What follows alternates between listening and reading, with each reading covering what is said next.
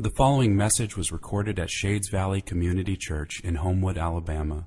For more information and resources from Shades Valley, please visit us at shadesvalley.org. I do invite you to open your Bibles to John chapter 20. So for me as a kid, I refused to ride any roller coaster that went upside down. For whatever reason, the notion of being completely inverted freaked me out. I don't know if any of you were in that. Like, I loved all other rides, but not going upside down. I mean, what if something went wrong, like the safety bar broke or the track was messed up? And many YouTube videos would say that my fears were justified, by the way. You want to freak yourself out and never ride a roller coaster again? Just go spend an afternoon on YouTube. But I didn't trust the safety standards of places like Six Flags for a single second. I was full of fear and doubt. Until I was tricked. A friend that I was at Six Flags with got me in line for a ride that he assured me did not go upside down. And he did not alert me to the reality of the situation until I was clicked in and we were moving. Despite the fact that I had done everything within my power to lock this experience out of my life, I was now locked in for the ride. And it was amazingly life-changing. Life-altering. It was the most fun that I can recall having up to that point in my brief existence. When the ride ended, I looked at my friend and I just said one word, again. And then we did it again and again. And that day we rode every single ride at Six Flags that possibly went upside down, most of them multiple times. I had an encounter with fun that flipped quite literally, that reversed all of my fears and doubts. And all of us have encounters like this throughout our lives. That one was just kind of this silly, flippant thing, but we have much larger, much more meaningful moments that reverse the course of our very life. When I met my wife, Holly, my life was reversed, course altered, everything changed. Hearing the words, "Congratulations, you're a father." Life reversed, flipped, still figuring out the ways that it has been reversed. When I Googled seminaries in Alabama, that flipped, reversed the course of my life. When I had a friend one day approach me and say, "Jonathan, my church, Shades Valley, is looking for a pastor. I think you should look into it." That flipped, changed, reversed my life. There are moments, encounters that change everything. And there is no greater moment, no encounter more powerful to reverse everything in life than encountering the resurrected Christ. This is what I believe that John, our author, wants us to see in chapter 20, verses 19 to 31. He wants us to see how the resurrection reverses everything. We talk about that. We talked about it last week. The resurrection changes everything. Great. How does it do that? John wants us to encounter Christ and experience a resurrection reversal in our lives. He wants our fears and our doubts to give way to faith. The question is, how? How does the resurrection reverse everything? And even more specifically, how do I encounter the resurrected Christ? Like, if that's what reverses, if that's what flips things, how am I going to do that? I don't know about any of you, but I have not seen the resurrected Jesus in the flesh. If you have, let's talk later. That would be very interesting to hear about. So how am I supposed to encounter the resurrected Christ? How does that reverse my life so that my fears and my doubts give way to faith? Because if I'm honest, I think if most of us are honest, we've got a lot of fear and doubt because we live in the midst of a culture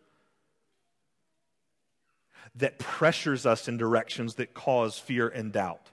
We live in a culture that's obsessed with fear and doubt, where it is daily on the rise. Just do a quick Google search of some statistics for the rise in anxiety medication prescriptions. For which y'all know I take antidepressants, so I'm not knocking that at all. I'm just saying, just do a quick Google search. Do a quick Google search for the rise in people and in statistics of people that are obsessed with fear, doubt, and worry. We live in a culture where these things are on the rise. How's the resurrection going to reverse that? Like when the news daily makes me afraid, or when current cultural issues make me confused and I doubt the things that I've always believed to be true. When culture makes me doubt the validity of this word. Like, how's the resurrection supposed to reverse any of that?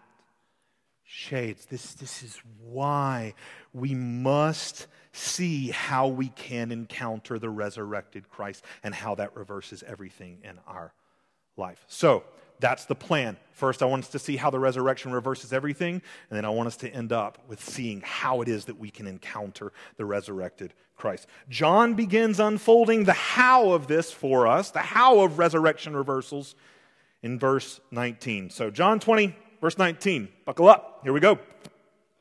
On the evening of that day, the first day of the week, the doors being locked where the disciples were for fear of the Jews, Jesus came and stood among them and said to them, "Peace be with you." Probably had to say that. They might have just slightly been freaking out. If you're in a room with locked doors and suddenly somebody's there who used to not be, that's a reason to freak out. So this is the evening of Resurrection Sunday. We explored all of that last week, Jesus rising from the dead. We saw that morning some women who were followers of Jesus, they discovered the empty tomb. Peter and John had gone and checked out the empty tomb for themselves. And at least one person that we know of so far, Mary Magdalene, had actually encountered the resurrected Christ. And if you just look back 2 verses, in verse 17, when she encountered Christ, he gave her a commission. We talked about that a lot last week. Or 2 weeks ago. I was out last week. He gave her a commission. He said, go and tell the disciples what you've seen and how it's changed everything. Look at verse 17. He says, go tell my brothers and say to them, I'm ascending to my Father and your Father, to my God and your God. In other words, go tell them that because of my death and resurrection, I've paid the penalty for sin that separated you from God. I've reconciled you to Him. My God is your God. My Father is your Father. My death and resurrection have changed everything. Through me, you've been adopted into this family. Go tell my brothers, Jesus says. My resurrection has reconciled, redeemed, it's reversed everything. And in verse 18, Mary goes. And Mary tells. And what happens? Are the disciples filled with joy? Like joy so uncontainable that they join Mary in her commission. They just have to go out and tell everyone and anyone who will listen Jesus lives. Hardly. That evening we find them not going out. We find them behind locked doors. They're not going out. They're trying to keep people out. Why? What is keeping them from this commission? The central point we talked about last time we were together was that in the resurrection, we see Christ as the God to whom we cling and by whom we are commissioned. To go and to tell He lives. What's keeping them from their commission? Fear. The doors being locked where the disciples were for fear of the Jews. They're afraid of the religious leaders. I mean, of course, like, if we think about it, that makes sense. Why shouldn't they be? These men had just killed their leader. They just killed Jesus. These disciples have to be feeling powerless at this moment. With Jesus dead, they have to be feeling purposeless. They just given years of their lives to following this man that they believed to be the Messiah, and now it's all over. Like Jesus Himself, last words they heard were, "It is finished." Like it's just done. That's it. No more. Purposeless. Powerless. And it fills them with fear. And fear will keep anyone from their commission. I mean, is that not True for us, like all too often, fear is what keeps us from our commission. As Christians, we claim to be the people of God who've encountered the resurrected Christ. We believe in Jesus. We cling to him as Lord and God. And we believe he's commissioned us, right? If you come from a Baptist background like mine, before you learn John 3:16, you learn Matthew 28:19. Go therefore and make disciples, baptizing them in the name of the Father, the Son, and the Holy Spirit, teaching them to observe all that I have commanded you. Great commission. As Christians, we've been commissioned, right, as his people, to make him known to the ends of the earth. That's not just Matthew 28. That's all over the New Testament. 1 Peter 2 and verse 9 says, you are a chosen race, a royal priesthood, a holy nation, a people for God's own possession. Awesome. Why? Why are you his people?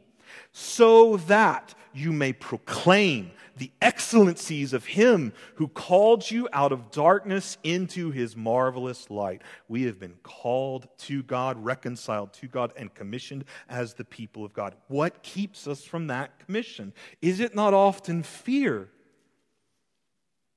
Fear of people around us who are antagonistic towards the gospel?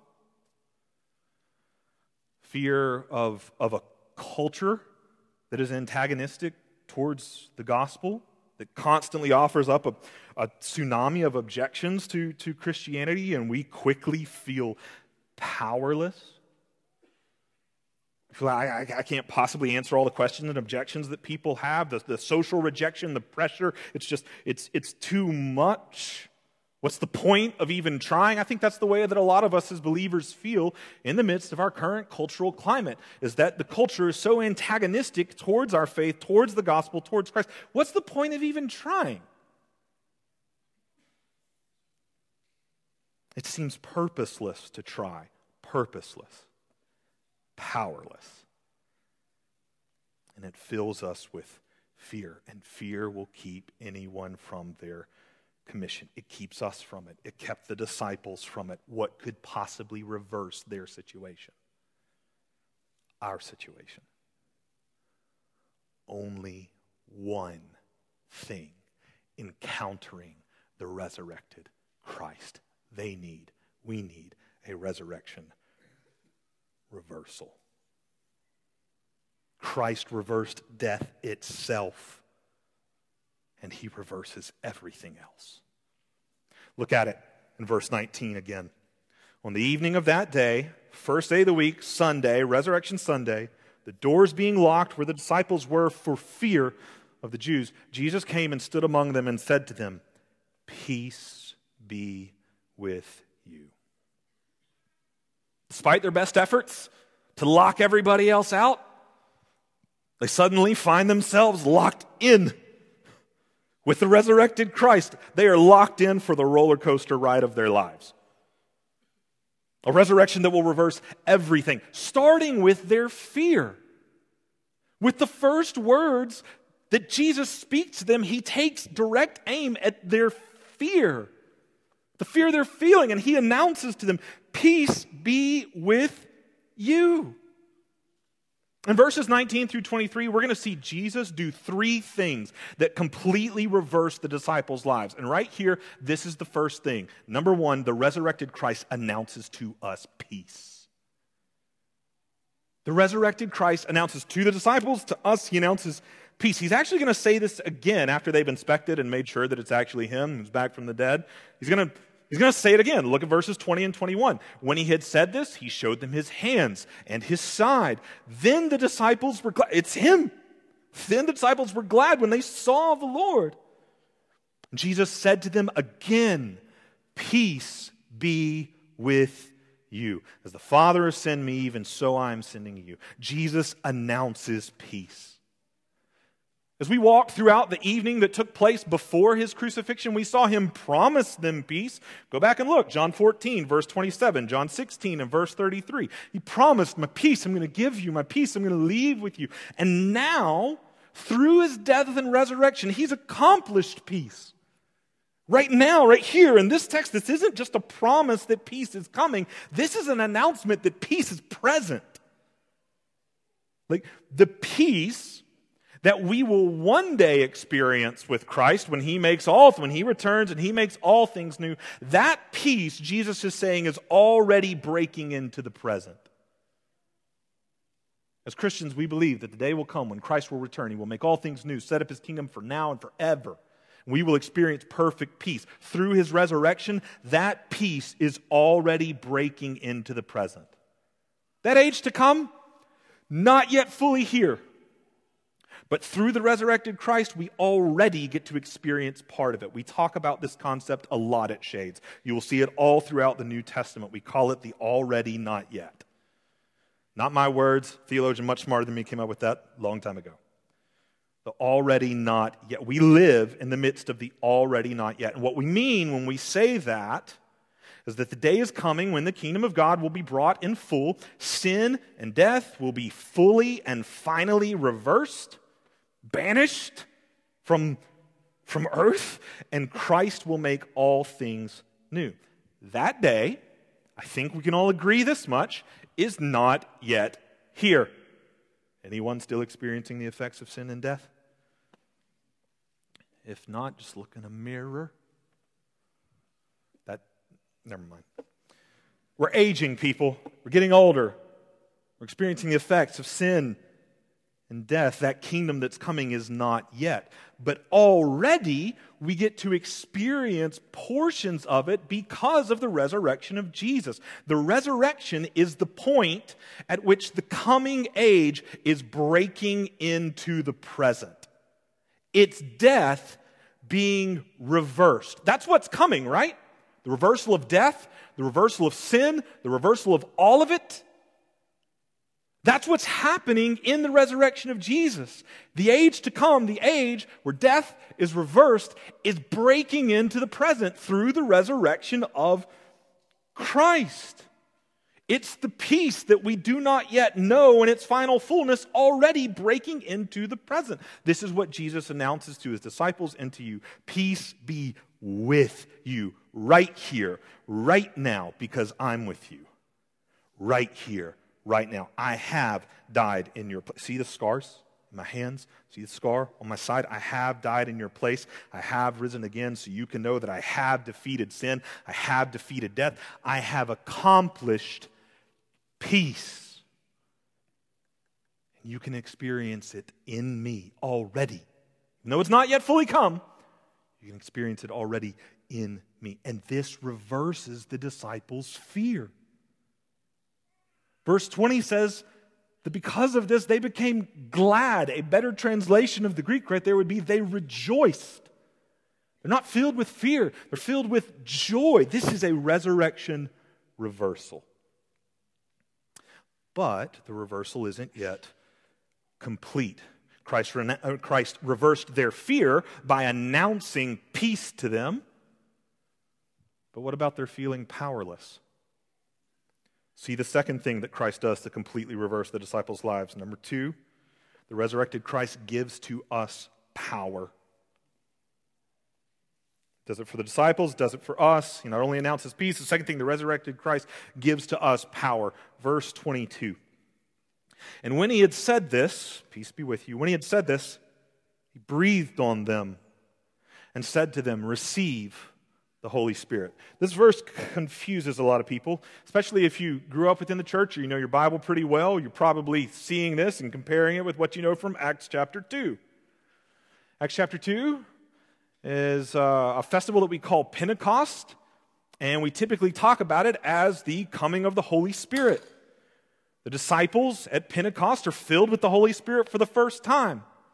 And the events of Acts chapter 2 take place 40 days after Jesus' ascension to the Father. So we've got a little chronological problem right here. Pentecost is just a little bit later than the Easter evening that we're in right here in John 20. It's a contradiction in our Bible. Is this John getting this wrong? No. I think that what often happens with our confusion is that we just misunderstand what's happening right here in John chapter 20. Throughout the Gospel of John, we have seen time and again Jesus perform symbolic acts that point forward to coming realities. He performs symbolic acts that point forward to coming realities. And when he talks about them in the present tense, even though they're still to come. Probably one of the easiest examples of this that I could give to you is John 13. We don't have time to go through more than this. But in John 13, we saw Jesus wash the disciples' feet. And when he gets to Peter, Peter objects. And Jesus says this in John 13 and verse 8. Peter, if I do not wash you, you have no share with me. Now, is Jesus literally saying, Peter, if I don't wash your feet, scrub between your toes right here in this moment, you're lost, separated, cut off from me. No salvation over the foot washing. That's the deal. No, this is a symbolic act that's pointing forward to the cross where Christ humbled himself to cleanse the dirtiest part of us, our sin-soaked hearts. And unless our sins are washed away by his blood, we have no part with him. It was a present symbolic act pointing forward to a coming reality. In a similar way, Jesus' actions and words right here in John 20 are symbolic. The Greek word for breath and spirit are the same word, pneuma. Breath was often wind. It was often a symbol for the Spirit. Jesus is symbolically showing his disciples and us that the same Holy Spirit who has empowered him will now empower them. Just like my breath gives my body life, empowers my body, the Holy Spirit that has empowered me to do everything you've seen me do, to speak all the words you've heard me speak, he will now empower you. They're not powerless. The resurrected Christ has given them power. This is a resurrection reversal. But the reversal isn't complete yet. We see a third thing that Christ does to completely reverse these disciples' lives. We've seen him announce peace to reverse their fear. We've seen him give them power to reverse their sense of powerlessness. And now, number 3, where they feel purposeless, the resurrected Christ commissions us with a purpose. He does it for them. He does it for us. The resurrected Christ commissions us with a purpose. These men who felt fearful, Christ announced peace. These men who felt powerless, Christ has given them power. Now these men who feel purposeless, Christ commissions them with a purpose. What purpose? He actually says it twice, just in different ways. We've already read it once. Back up to verse 21. In verse 21, Jesus said to them again, "Peace be with you." Here it comes, their purpose, their commission. "As the Father has sent me, even so I am sending you." He says it again, but with different words, down in verse 22. "If you forgive the sins of any, they are forgiven them. If you withhold forgiveness from any, it is withheld." That is another verse that confuses people. Like, you look at that and you're like, what in the world is going on here? I think I just became a lot more powerful than I thought I was. I can withhold forgiveness or give it. This has been used in various systems of belief and faith for certain persons to lord power over other people. Is that what's going on right here? It's actually not as complicated as we tend to make it. If you go back and you look at all the places throughout the Gospel of John where Jesus talks about being sent by the Father, he talks about that a lot. The Father who sent me, the Father who sent me, the Father. If you go back and you look at all those different places, nearly every time he talks about that, in one way or another, he says that he has been sent by the Father to do his will. John 4:34, "My food is to do the will of him who sent me and accomplish his work." John 5:30, "I seek not my own will, but the will of him who sent me." John 7:16, "My teaching is not mine, but his who sent me." My teaching, my actions, my word, I don't do anything apart from the Father. So much so that by the time we got to John 14, we saw him saying to Thomas, "If you've seen me, you've seen the Father." Like, that's how in sync I am. I don't do anything apart from his will. Jesus was sent to do the will of the Father, which ultimately was to live, die, and rise for the forgiveness of God's people, that they might be saved, reconciled to him.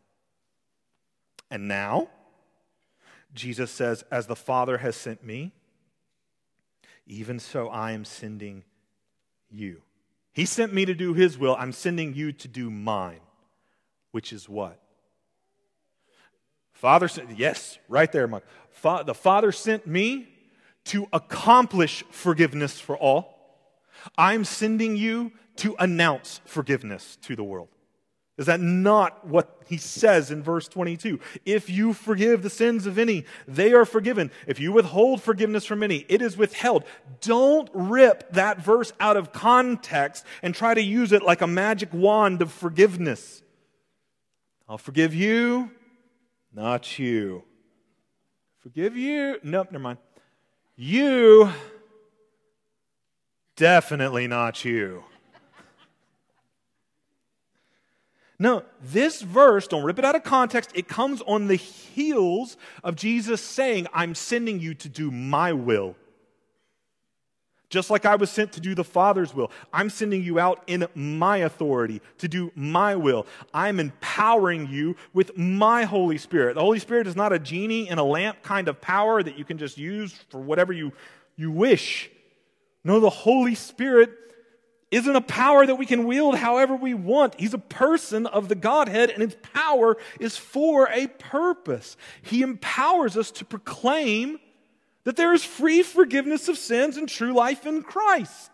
He empowers us to proclaim to the world, come to Christ. He empowers us to proclaim, apart from Christ, there's no forgiveness of sins. And through our proclamation, the Holy Spirit works his power and people are forgiven. Through our proclamation, others reject the gospel and remain in their sin. Forgiveness is withheld because we have no forgiveness to offer other than the forgiveness available in Christ. What greater purpose could we be commissioned for? What greater power could we be invited to participate in? Shades, get the implication of this. Just like we have seen Jesus in the Gospel of John announce to people, your sins are forgiven. We are commissioned and empowered to announce the same thing. Do you not tremble at that? Like when Jesus would say to someone, your sins are forgiven, the religious leaders would freak out. They say, nobody can forgive sins but God. God alone, exactly. Jesus was God in the flesh. And his very Holy Spirit empowers you to announce to the world, there is free forgiveness in Christ. Your sins can be forgiven. Come to Christ. What greater power could we be invited to participate in? Shades, do you see the resurrection reversal? It's reversed death itself and it reverses everything else. These men who were purposeless, powerless, and filled with fear, Christ has announced to them peace, given them power, and commissioned them with a purpose. And he's done the same for you and for me. Fear cannot keep us from our commission. Not when we encounter the resurrected Christ. Not when he has given us peace and power to proclaim him. Fear cannot keep us from our commission. But what about doubt? I mentioned both of those in the beginning. And we see even in this text that not only did fear keep some of the disciples from commission, but as we keep going, we see that doubt also works in a similar way. Doubt can keep us from our commission. What if we doubt that we've ever encountered the resurrected Christ? Like any of you struggle with that? Like right now, have I ever really encountered Christ? What if we doubt that he has even been resurrected? I mean, the disciples got to see him physically with their eyes. Pretty easy to see how that would reverse everything for them, but how's it supposed to reverse everything for me? Having seen him with my eyes. And the cultural issues that surround me exert pressure on my faith. They cloud my mind with doubts. Current issues make me doubt the validity of this word, the validity of Christ. This word just seems out of step with our times. That leads me to doubting the validity of my faith. What if I doubt that I've ever encountered the resurrected Christ? Or what if I doubt that he has been resurrected at all? How can my doubts be reversed? Only by one thing. You got to encounter the resurrected Christ. He reversed death itself. He reverses everything else. So the question is how? How do we encounter the resurrected Christ? We've seen how his resurrection reverses things. But how do we actually encounter him? And I think that John unpacks that for us in verses 24 to 31. Let's look at it quickly. Verse 24. Now Thomas, one of the 12, called the twin, was not with them when Jesus came. So the other disciples told him, "We've seen the Lord." But he said to them, "Unless I see in his hands the mark of the nails, and place my finger into the mark of the nails, and place my hand into his side, I will never believe." Their fear is taken care of. Proclaiming Christ to Thomas, who won't believe. And I kind of, if I'm honest right here, I feel bad for Thomas, because Thomas gets a bad rap. Nobody ever likes to talk about the other primary passage in John where Thomas appears, which is in John chapter 11. In John chapter 11, Jesus gets the idea, hey, I'm going to go down near Jerusalem where everybody wants to kill me. And all the disciples are like, that's a bad idea, Jesus. And Thomas is like, let's go, I'll die with him. Nobody talks about that. Thomas gets no credit for that. Thomas misses church one time, and it's on his perfect attendance record for the rest of forever. Doubting Thomas. Don't miss next Sunday. That's how we'll label you. Doubting Ed. Missed one time. Doubting Thomas for the rest of church history. For doing the same thing any of us would have done. If some of your close friends started telling you that somebody was back from the dead, you would ask them what they were smoking. We wouldn't believe them either. I imagine Thomas had to be like, okay, so he's back from the dead, so where is he? Oh, he's not here right now. Okay? So he was here earlier when I wasn't here. Right? Yeah, okay, that's very convenient. All of us would have had the same doubts. Some of us do have the same doubts. And only one thing will reverse them, encountering the resurrected Christ. Verse 26. 8 days later, that's the next Sunday. Jewish people counted parts as part of the whole. So the fact that part of the first Sunday gets rolled into the count leading up to the next. Not 7 days, but 8. 8 days later, the next Sunday, his disciples were inside again, and Thomas was with them. Although the doors were locked, it doesn't say for fear of the Jews this time. Maybe Thomas is the one turning the key. Although the doors were locked, Jesus came and stood among them and said, "Peace be with you." And watch Christ do the same thing with Thomas. The resurrected Christ announces peace. Verse 27, then Jesus said to Thomas, "Put your finger here, see my hands. Put out your hand, place it in my side. Do not disbelieve, but believe." And Thomas answered him, "My Lord and my God." Christ gives power to Thomas, for he gives Thomas himself, his person, to possess. Thomas cries out, "My Lord, my God." All of us, we possess the person of Christ by the Holy Spirit. Christ is powerfully present with every believer by the Holy Spirit. Places like Romans 8:9 even call the Holy Spirit the Spirit of Christ. Just like we saw earlier, Christ giving power by giving his Spirit. Now he gives power by giving himself. It's the same thing. Christ gives power, for he gives us himself by the Holy Spirit. Verse 29, Jesus said to him, "Have you believed because you've seen me? Blessed are those who have not seen and have yet believed." Christ turns Thomas toward his commission, his purpose. "Thomas, it's fantastic that you've gotten to see me with your eyes and that has reversed all your doubts. But blessed are those who won't even see me with their eyes." Jesus is talking about you. Blessed are those who won't even see me with their eyes, but they will see me another way, and they will believe. They'll believe So the question becomes, how?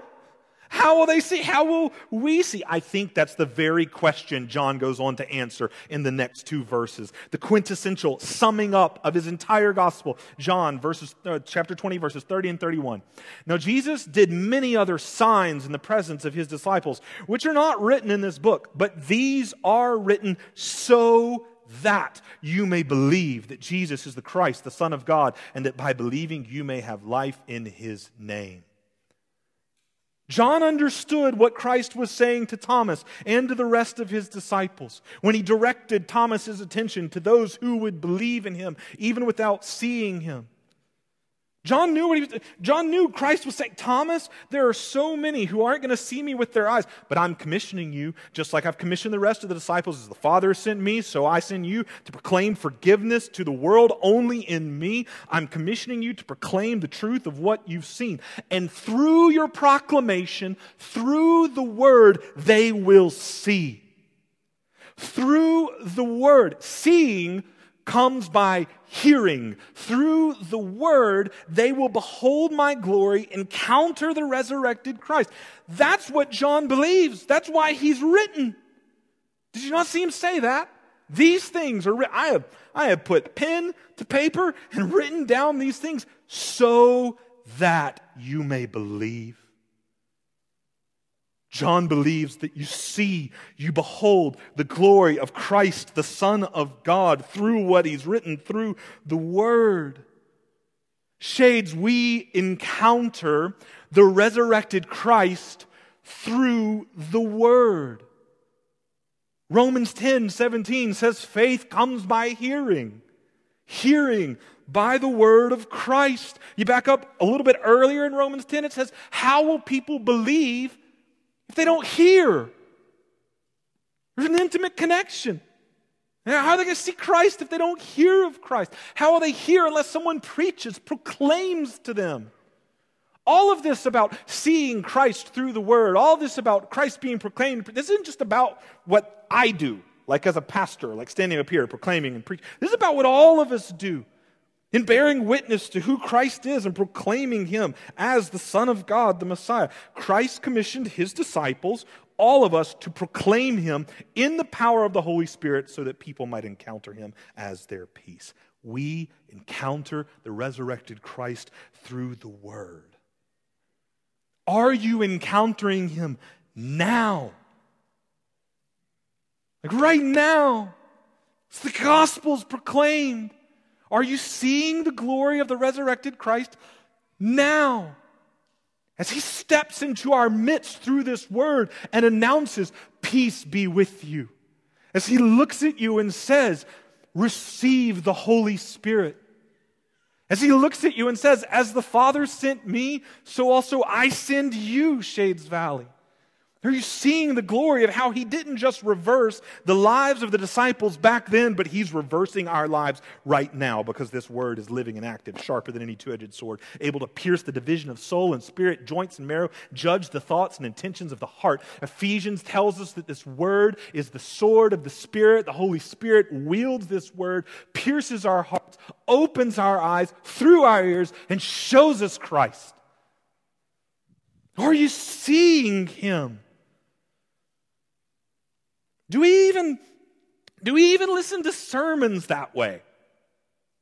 Like, do you listen to a sermon that you might encounter Christ? Do you read this word that you might encounter Christ? Do you gather around it with a community group that you might encounter Christ? I grew up in church. I got a father who's a pastor, which means I'm messed up and need therapy. I told you I was on antidepressants. It's okay. You can laugh at that. It's fine. I'm making the joke. That makes it okay, right? I didn't grow up listening to sermons that way. I grew up listening to sermons for their entertainment value, not for an encounter of the Messiah. I listened to sermons for entertainment value in the moment, not to encounter a Messiah, not to be equipped for mission. Do you come to this word, whether it's in a sermon on a Sunday, whenever you come around the word, whenever you just talk about Christ? You come that you might encounter him. Are you there for entertainment value? Are you there for encountering the Messiah, for being equipped for mission? I tell people all the time, the way you should listen to a sermon is as if it's not primarily for you, because it's not. Like, I hope that you encounter Christ in this and it shapes you. But this is also meant, my job description according to Ephesians 4 is to be equipping you for the work of the ministry. And so my hope is that this is equipping you for the mission, that you listen to a sermon for the next person. Parents, that you listen in order to be able to pour into your kids the things of God. Students, that you listen so you can pour them out to your peers and your roommates and your classmates. My prayer is that this is about encountering Christ. We want to see Jesus. Do we gather as a community to encounter Christ? As we, week by week, proclaim his word over one another. We don't just do that at this moment in the service, like during the sermon. We do this through the whole thing. We gather week after week, not to hear Jonathan proclaim the word, but for us as a community of which I'm just one piece. I'm not the whole thing. Brad preached about that last week. We gather, me included, as just one piece to proclaim the word over one another. Our entire service, our worship service, it's designed that we as a body would be proclaiming the gospel over one another. Every week, we announce peace, just like we've seen Christ do. Do we not? We announce the peace of Christ to one another. In that moment of passing the peace of Christ with you and also with you, we announce peace. Every week we gather around this word and we gather around this table in order to behold the powerful person of Christ and that he has given us himself. We come to this table, gathering around it, saying to one another, I need the powerful person of Christ. More than I need bread and drink to keep my physical body alive, I need the body and blood of Christ. It is the power that gives me life. We announce peace to one another. We gather around the word and the table to see that the person of Christ is given, the powerful person of Christ is given to us. And every week before we leave, we speak over one another our commission, our purpose. Now go into the world in peace. Have courage. Hold on to what is good. Honor all men. Strengthen the faint-hearted. Support the weak. Help the suffering. And share the gospel. Love and serve the Lord in the power of the Holy Spirit. And may the grace of our Lord Jesus Christ be with us all. We gather to proclaim this gospel that the resurrected Christ has announced peace, given power, and commissioned us with a purpose. Do we do all these things every week just because it's what we do? Or do we do them to encounter the resurrected Christ? When you pass the peace in here, you are encountering the resurrected Christ announcing his peace to you through your brothers and sisters. When you hear this message, you're encountering the resurrected Christ speaking the truth of his word to you. When you come to the table, you're encountering the resurrected Christ, body broken, blood poured out, given to you for you. When you hear the benediction, you're encountering the resurrected Christ commissioning you out. Do we do these things just because it's what we do, or do we do them to encounter the resurrected Christ? We encounter him through his word as we speak it, sing it, pray it, and preach it over one another. This is why we meet every single week. We already see the disciples starting to do that right here, don't we? They met one Sunday, Resurrection Sunday. They meet the next Sunday. They're going to continue that throughout Acts. We've continued that tradition on down to this day. We meet Sunday after Sunday. Why? Because we need to encounter the resurrected Christ together again and again and again through his word. Yes, you can encounter the resurrected Christ as an individual, but just like Brad preached about last week, we need one another. I need to encounter the resurrected Christ through you. I need you. I need you speaking Jesus, speaking the gospel into my life. I need to see you at this table proclaiming the gospel. I need to hear you singing, proclaiming the gospel, praying, proclaiming. I need the body of Christ constantly proclaiming the truth into my life that my sins are forgiven. I have peace with Christ. The powerful Spirit lives in me, and I've been commissioned with a purpose to spread joy in Jesus to the ends of the earth. I need you speaking into my life week after week. Just look at what happened to Thomas when he missed one Sunday. Like, I'm just kidding, but kind of half kidding. Like seriously, we don't just do this out of tradition. We need to encounter week after week the resurrected Christ through His Word along with His people.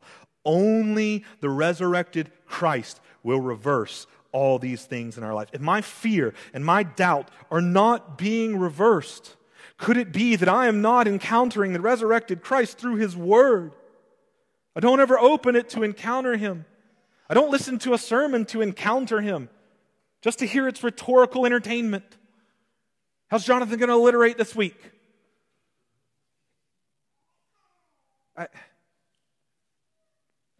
Could it be that we aren't experiencing a resurrection reversal because we aren't experiencing the Christ who's been resurrected?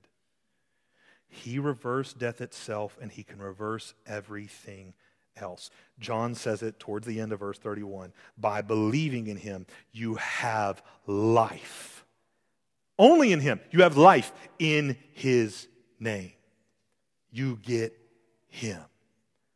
Now already, even though you've not yet seen Him, already you get Him in your life. His resurrection reverses all things. Shades, have you encountered the resurrected Christ?